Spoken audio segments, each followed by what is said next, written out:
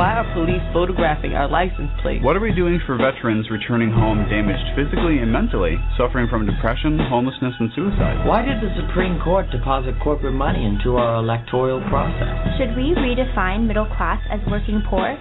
Or is it just another Wall Street merger? What's really behind new voter picture ID laws in certain states? Why aren't NBC, ABC, CBS, and Fox asking these questions? Welcome to the Reasonable Voice radio show. I'm your host, Marcello Rollando, the Reasonable Voice. The mission of the Reasonable Voice is to connect the dots between politics and finance, the need for better and more affordable education, our humanity, world peace, and, of course, the arts, which we then gladly provide our listeners, the voting public, as informative food for thought to provoke their self-determination and appetite for equal economic opportunity and justice for all without truth decay. The Reasonable Voices are advocates prioritizing education, preserving our history, leading by example for a peaceful and prosperous world by evoking and embracing both creative artists and political unity as solutions to our challenges. Good afternoon. This is the Reasonable Voices News Talk radio program, and I'm your host, Marcello Rollando, the Reasonable Voice. Our Reasonable Voice guest today is Susan Bro. Susan Bro is a good friend and is the mother of Heather Heyer and co-founder of the Heather Heyer Foundation. Heather was the 32-year-old who was fatally injured during the Charlottesville Unite the Right white supremacist rally when a driver, James Alex Fields Jr., rammed his car into the peaceful crowd of onlookers in August 2017. Since that tragic day, Susan Bro has become a nationally acclaimed speaker, working as an advocate and ally in anti-racism work through the Heather Heyer Foundation, being also actively involved with ongoing hate crime legislation work.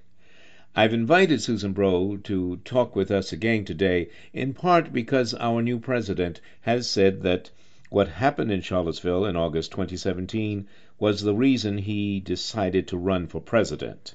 However, because Susan Bro's work continues through her Heather Heyer Foundation, we will of course be talking about Civvy Awards, scholarship applications, and something I didn't know a lot about until talking with Susan, the No Hate Act.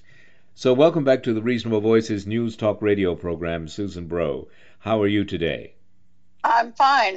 It's good to have you back. Things are going as well as can be expected for you? I think so. We weathered the pandemic.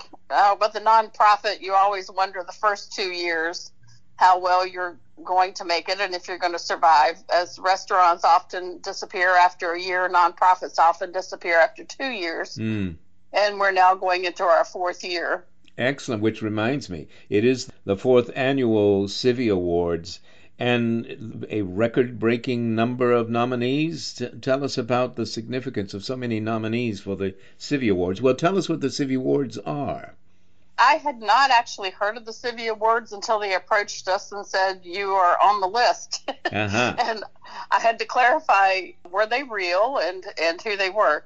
So according to their website, they are a group saying we are the people showing up to improve America's working together across divisions to chart a better future. Yes. And when I saw the list, oh my goodness, I was so impressed that we were even nominated. I mean, they have categories for local activism, youth activism, national activism, and it's quite a list. We made honorable mention. Good. I'm very happy with that for the small little foundation that we are. So, yeah, that was a big surprise.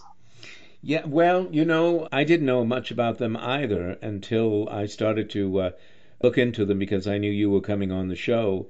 And I did know that you had received an award. I'm fascinated by their mission statement.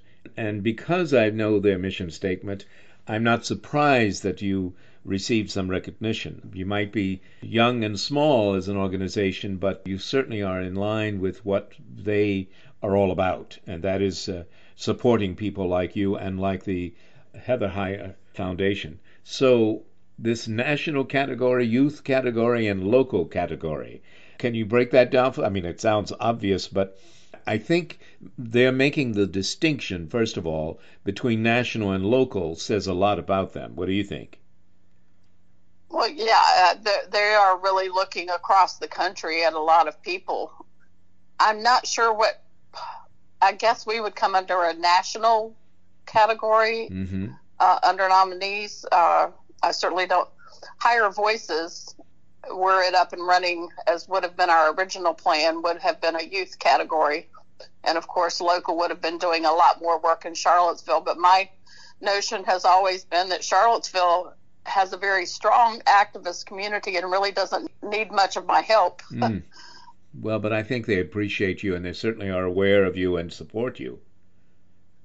Yeah, they seem to. Yeah. Which always surprises me. Because, like I say, they do pretty well without me. Yes, well, I understand you have a new board member? I do. Dr. Kelly Palmer has joined the board. Mike Mallory of the Ron Brown Scholars decided he needed to focus more time and energy on family and on Ron Brown, and he had been on the board for 2.5 years. Our full term is anywhere from 2 to 3 years. Nobody else seems to want to leave right now. Well, that's and that's okay, but I certainly understood when Mike was ready to go. And I had heard Dr. Palmer speak very powerfully and saw that her speech was then posted in the Medium, the publication. And I happened to meet her later through a common friend, Allison Linney, and then have had the pleasure of working with her as well through Chasky Global, had set us up on the speaking engagement, and very honored to work with her. She gave me a large stack of books to read. Oh. But when the opening on the board came up, I said, well, would you be interested? And then I presented her to the board, and the board voted unanimously and enthusiastically to accept her. So she just attended her first board meeting with us, and we're delighted to have her. You know, I think it's a great marriage. I'm glad to hear that that came about, because between what you are doing and what she brings from her expertise to the table, I think it's a great marriage. It's no other way of putting it. And she is also local to Charlottesville as well. Yes. So that was a pretty fortuitous set of circumstances. Excellent. All right. Well, congratulations to her and to you and to the board, and we wish all of this to work extremely well for everyone involved. I know we've talked about scholarships in the past that you give. Are the scholarship applications peaking or increasing, or are people still reaching out to you for those? Well, last fall we had decided that we needed to think, not last fall, 2 falls ago actually, we decided we needed to think in terms of checking our diversity process. We had done that in the past, but we felt like it was time to officially revisit it. And remember, it was only our 3rd year of scholarships. So I put together a committee with the help. Kelly actually was on that committee. That was one of the first things I had when I first met her. And Griara Webb from UNC, Dr. Nicole Price of Kansas City, Missouri. Trying to remember who else was on the committee, but I had asked people to look at the processes that we had, to make suggestions, to suggest edits to the process. And then in light of the pandemic, we decided to move the whole process online.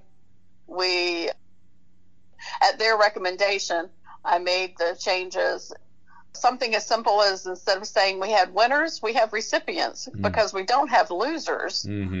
We just have people who happen to receive, as opposed to those who do not receive, and that does not mean the others are losers. I think some of those changes are significant. We tried to make it more equitable for people to not have to print everything out and mail it in, but to be able to complete the entire process online. Streamlined some of the questions, streamlined how the questions were presented.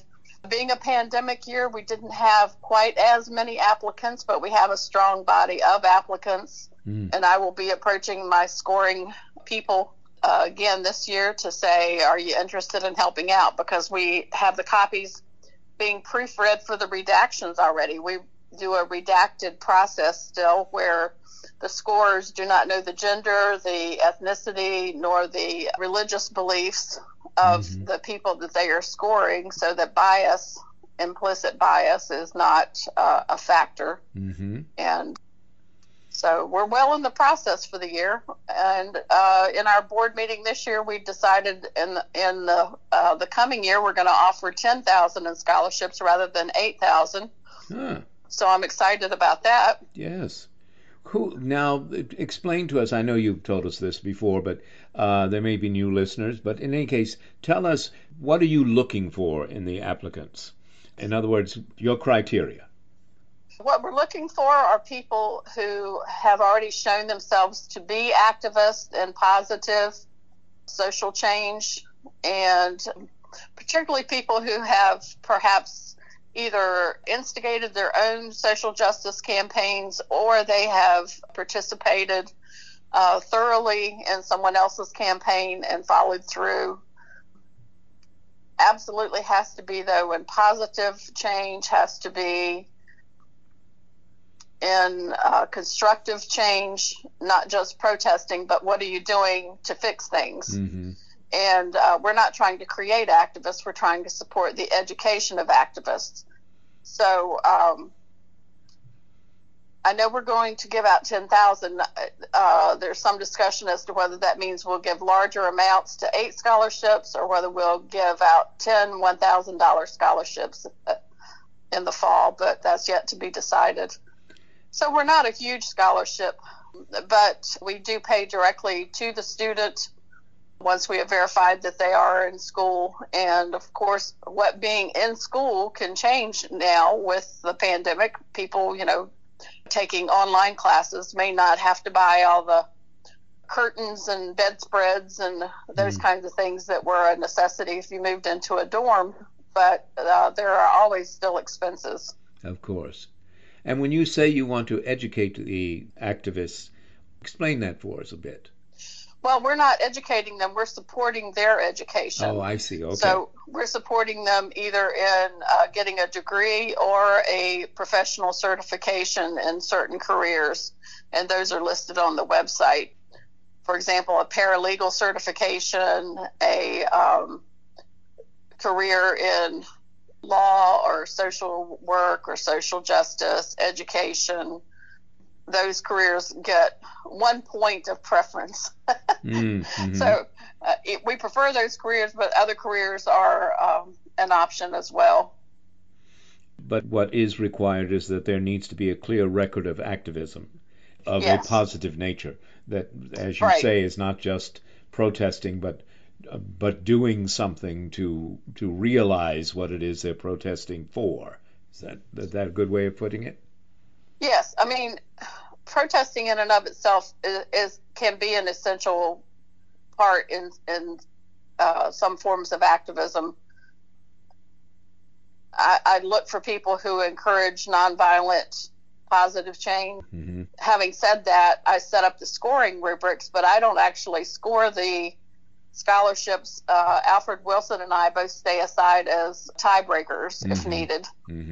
But yeah, so we have a lot to look at with these, but it's always exciting to see what people have been up to. It's always exciting to see how their project's going. We've given scholarships for anything from working with police to develop a positive community image and positive community service with the police, to environmental justice, to bringing people across divides together to talk, to LGBTQ activities, to immigrant assistance. I mean, it's just really been a broad range of possibilities that have come to us.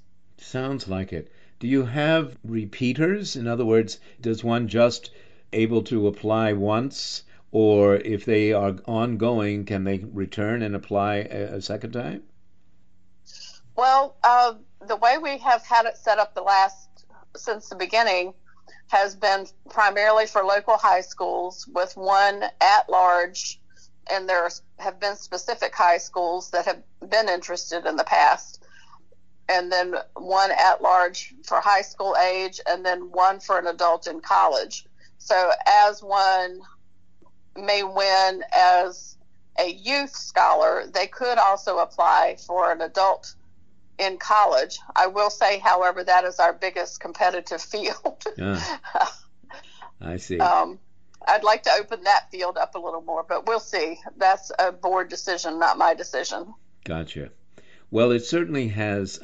Anyone who's ever dealt with, let alone started a foundation, knows what a challenging thing it is to do, even in the easiest of personal situations.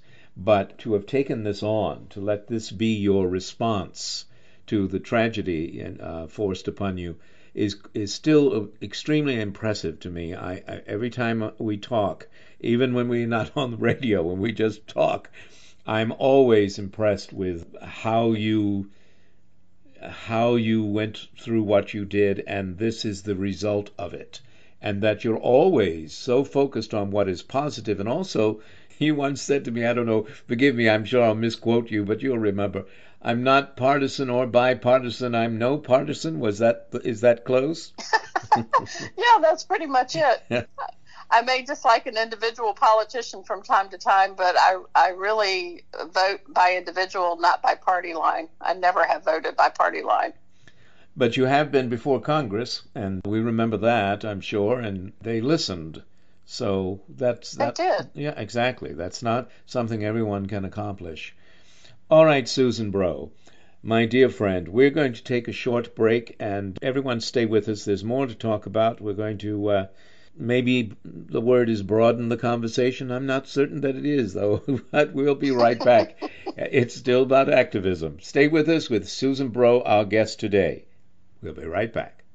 For the Matthew Shepard Foundation and the Tectonic Theater Project, here now is the song Love is Love, composed for the Erase Hate campaign by Andy Hollander and Dana Parrish. Love is Love, sung by Dana Parrish. We take the stage, erase the hate, for you and for me. From Charlottesville to Laramie, where freedom ain't free. The hurt and the pain, they both stay for so long. Broken but stronger, we fight to go on and on. All I know is love is love. Watching the stars collide, dying to shine their light. Love, love, love. Love, love, love. It's enough. Your love is enough. Love is enough.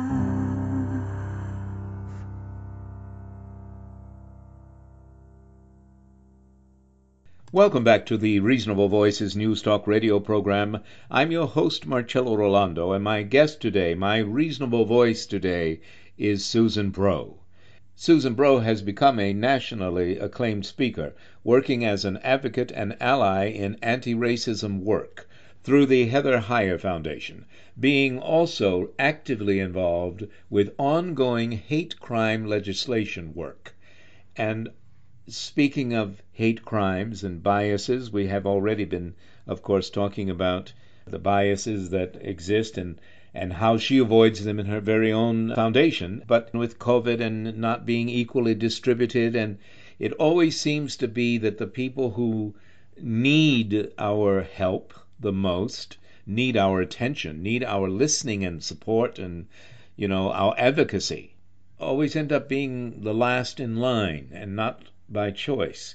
I know with COVID-19 that there is a history with African Americans with vaccines, and it's understandable that some, especially older African Americans, might be concerned about that, but we're just doing better, I think, with our new president, and that's the kind of thing that I'd like to marry our first segment with Susan Bro with this second segment, and that is, as I told Susan when I invited her, she is a person uniquely qualified and experienced to offer an opinion on the things I'm about to ask. So here we go.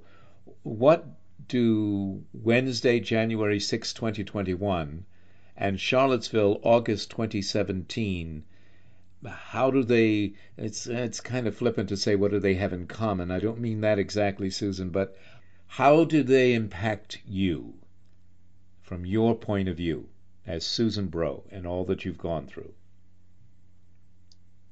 Well, let me first state that I was not present August 12th.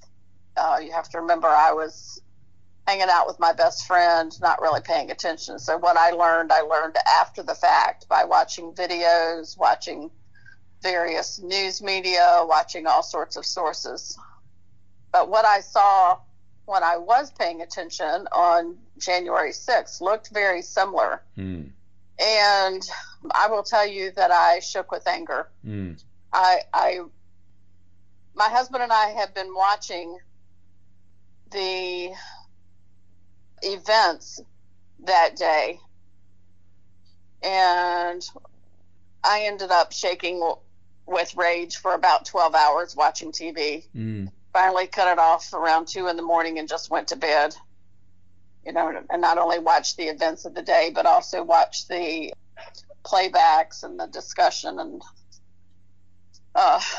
it was hard to walk away from it. But it felt very familiar, and it felt inevitable, and I was as much angry at authorities not listening and not believing and not paying attention to so many of us who had been in Charlottesville, who had said, this is going to happen again if you don't stop it now. And it didn't have to happen. That's what really made me mad. It was not inevitable in the sense that it couldn't have been stopped. It was inevitable in the sense that the path was set upon and not deviated from.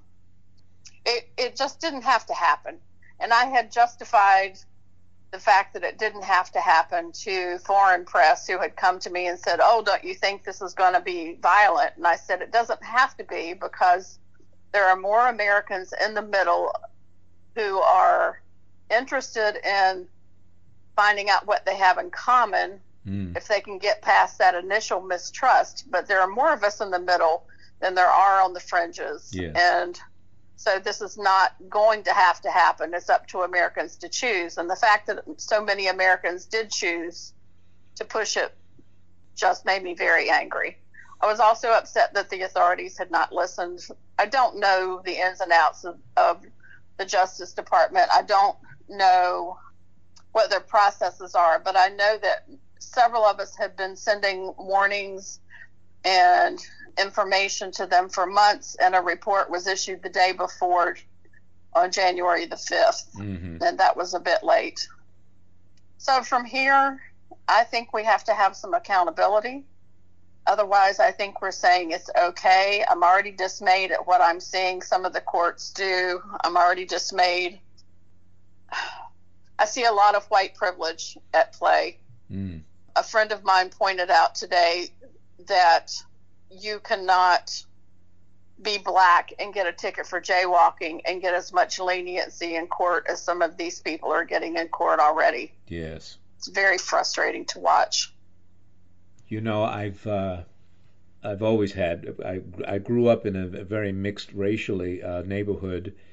I think maybe, I don't know that we had Asians there, but we Jews and African Americans and Hispanics and Italians, of course.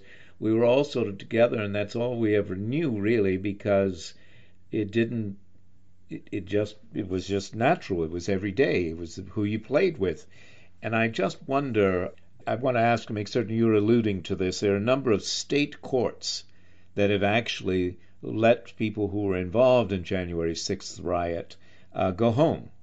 Just as just as they were able to walk away from the Capitol without being stopped. So I take your point, because it's a very valid one, and I'm confessing because I bring up the point of my childhood because many of the African Americans that I've known since childhood and in adulthood, one of the first things they will say to me when something happens is they couch it in that's happening because they're black. And I've always been one to say, no, wait a minute, let's check this out. That's not necessarily the first thing. But I have to tell you, as I've told many of them many times since, there is no denying. There's just no denying when you look at these things that people, and you don't even have to go to the extremes of police shooting people and strangling them and, knee on the back of George Floyd's neck, but slamming a 16-year-old on the floor and knocking her unconscious. There are just too many things. So it's a valid point. I'm sorry, it just took me to that place. But I wondered something else I think I've heard you say recently, and I've wrote about this a lot. We like to say united we stand in the United States of America, and of course we keep saying, that we're better and different and superior in so many ways, and I don't know how many things have to happen before we go, well, maybe we're not so superior, maybe we need to look at ourselves more. But my question is, with the possible exception of World War II, was America ever really united? And is unity, for that matter, really required for democracy to succeed, or at least to function? What do you think? I think no and no. Yes. I'm reading a book. Let me first say I'm normally a speed reader, and this book I cannot speed read through. I normally will not write in a book because, having been a teacher, we just teach kids not to do that. Yes. This book I have written all over the place, highlighted, underlined, starred. It's Democracy in Black, and it's by Eddie S. and Glaude Jr. Okay. And the title of the book again? Democracy in Black. Yes. So tell us what impact it's having on you. Clearly, if you can't speed read it, it's something. One of the chief impacts, how you look at the world through different tinted glasses. Yes. I look at the world through the impact of this book now. And it talks about the value gap. And the value gap is constantly maintained no matter what white America does to move the black community forward. They always only move it so far forward so that there is always a gap between white and black. At first, I was like, really? But then as he explains it and you stop and think about it, it's quite clear he's absolutely correct. And so I'm curious, watching the new administration coming in, will the changes made be able to close that gap, or will they maintain that gap? Because it's a habit we do as white people. We help just so much, and then we stop. Or we offer symbolic help, and then we stop. You really have to re-examine. I mean, Bobby Kennedy went through that. His bodyguards were big black football players, and they would tell him things because he would ask, but he just couldn't believe it until they took him to neighborhoods and places and pointed out stuff, and that changed his life. He made it very clear. It is so often right in front of us. Yes. My friend Kathy and I went to Walmart, I guess it's been about a year ago, and we weren't really paying attention, the two of us together, we just talk. And the ladies in front of us were stopped and their bags were checked. They were Hispanic. Checked against their receipt. So we walk up to the guy, hand him our receipt, open our bag, and he goes, "No, you're okay." Oh my God. And we thought, well, that's weird. And it didn't occur to us until later, hearing black friends talk about this is done to them all the time, that this is common practice. So I actually put a post about it on Facebook and said, how often does this happen to my friends in other parts of the country? Well, white women began to tell black women, oh, you just need to stand your ground and call law enforcement. And black women went off and said, absolutely not. That could get us shot. That could get us put in jail, all sorts of things. They don't dare protest and make a scene the way a white woman could. We still deal with a huge difference in how people in society are treated. And while it certainly is huge amounts of racial issue. There's a gender gap, there's a religious gap, but mostly it is a racial thing involving African Americans, Hispanic Americans, it's definitely there. I wonder if President Biden, who I trust, he's a good man, he wasn't my first choice, but hey, he certainly is doing a lot better already. But President Obama came in and put a lot of faith in the patriotism and the human kindness, if you will, of the Republican leadership at the time, and that didn't go so well for him.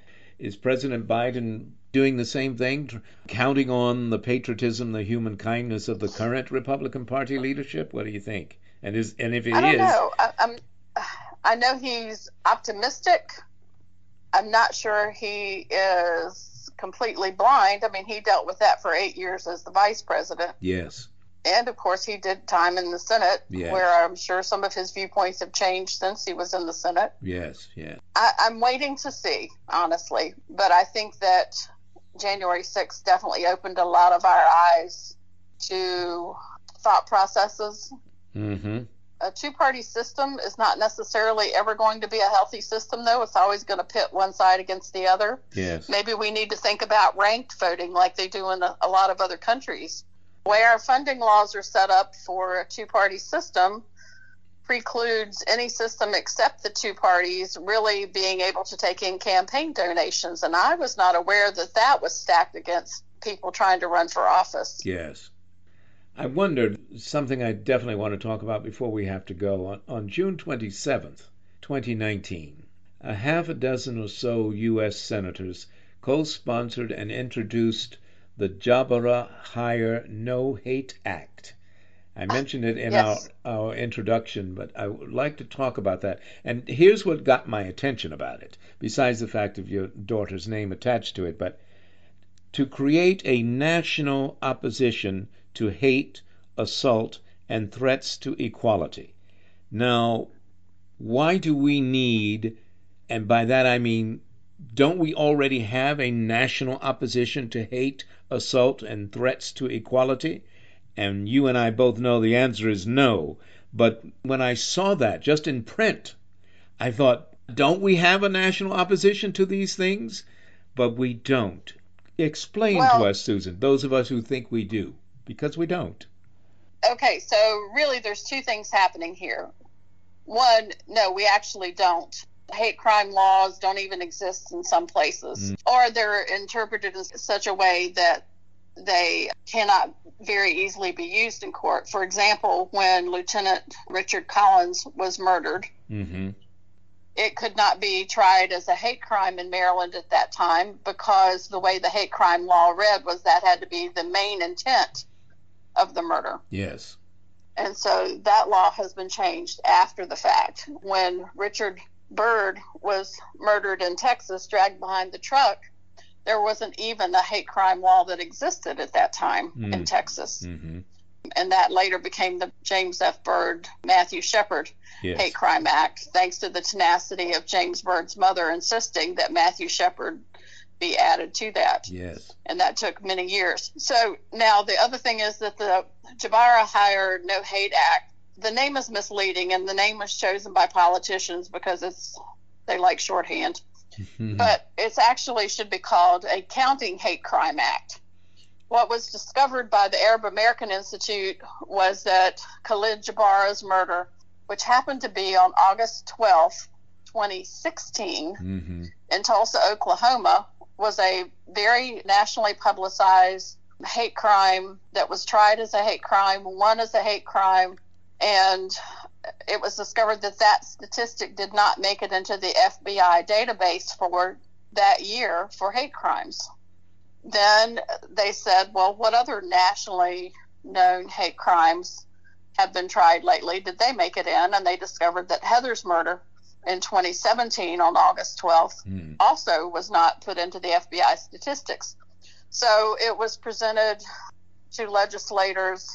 It was a bicameral, in other words, both houses, House and Senate, Republicans and the Democrats both sponsored the bill to streamline the processes of reporting hate crime, to incentivize the process, to offer training.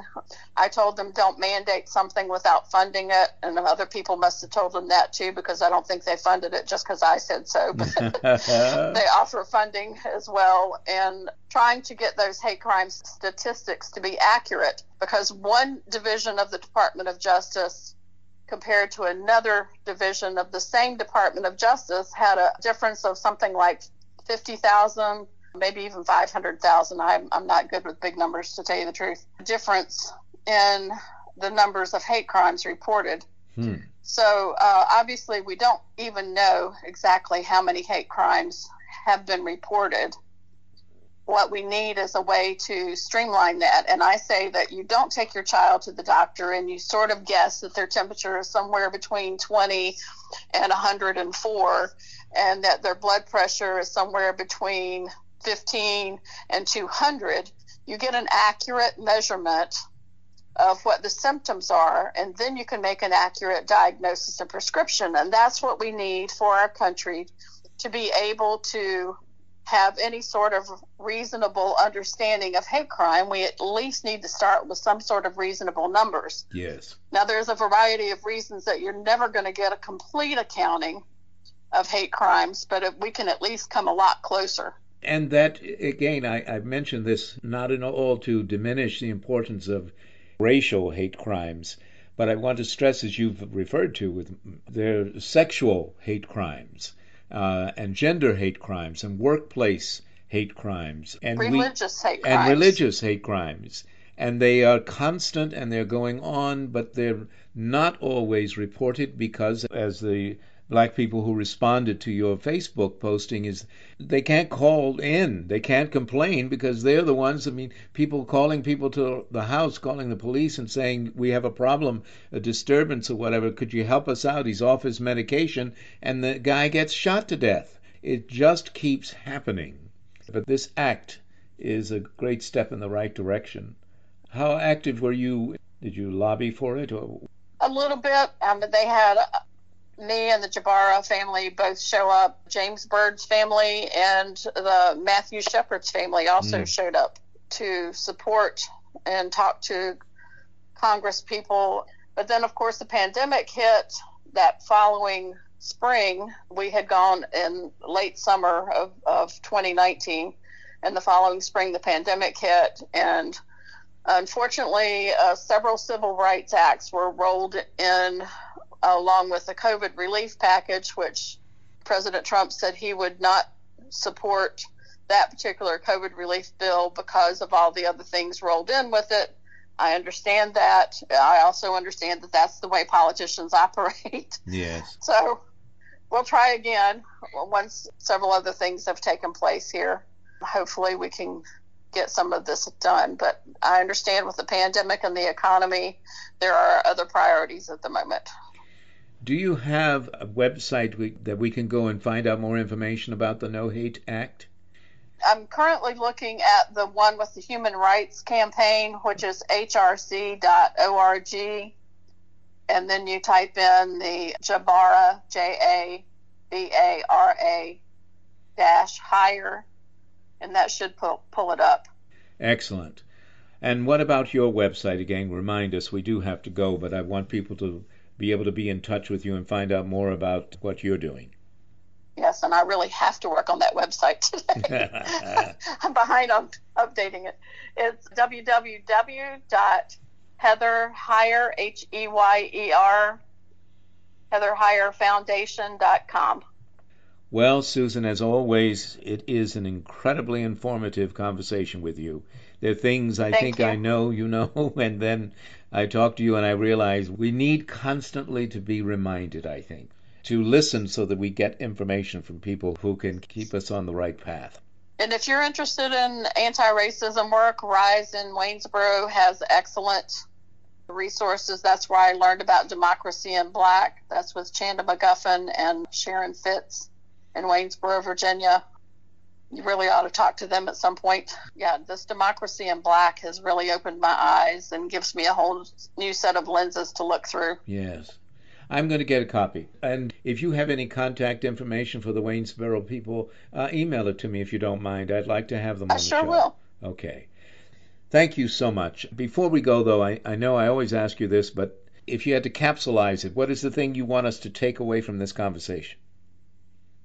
Pay attention to what's going on in the news and administration, and be aware of the difference between symbolic acts of anti-racism and actual acts of anti-racism. There is a difference. And we should find out what that difference is. All right. Yes, you're on your own there. Yes. Thank you, Susan. It's so great to talk to you. You take care, all right? Wishing you the best always. Thank you. Bye now. Bye. And now from the Grammy-nominated band Dosat Sam Marie, featuring former guests and husband-wife duo Matt Dosat and Heather Sam Marie. On behalf of the American Cancer Society, the band Dosat Sam Marie, singing Common Ground.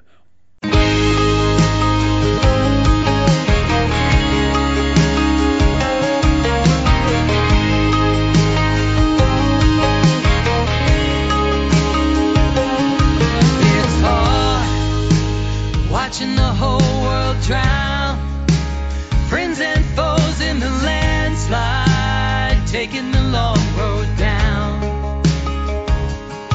And for what? A crown that turns into rust.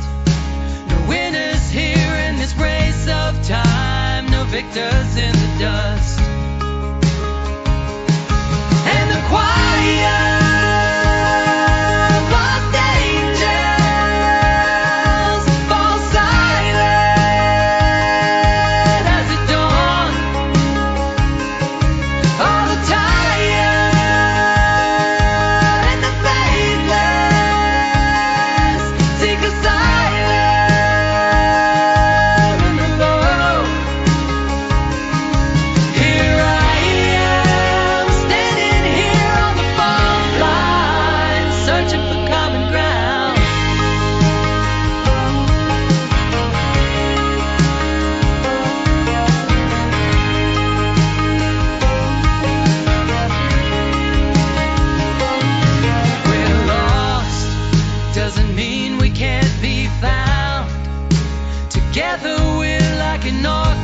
alone with just a sound. We're strong, but sometimes just worn out, adrift on seas of headlines, trying not to drown. And the quiet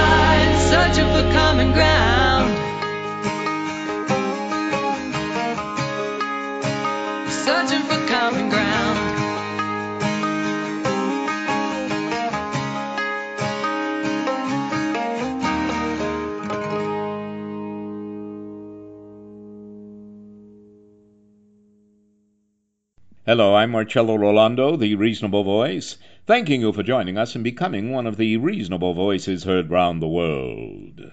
Electoral College, Insurrection, Impeachment 2, Inauguration, too much?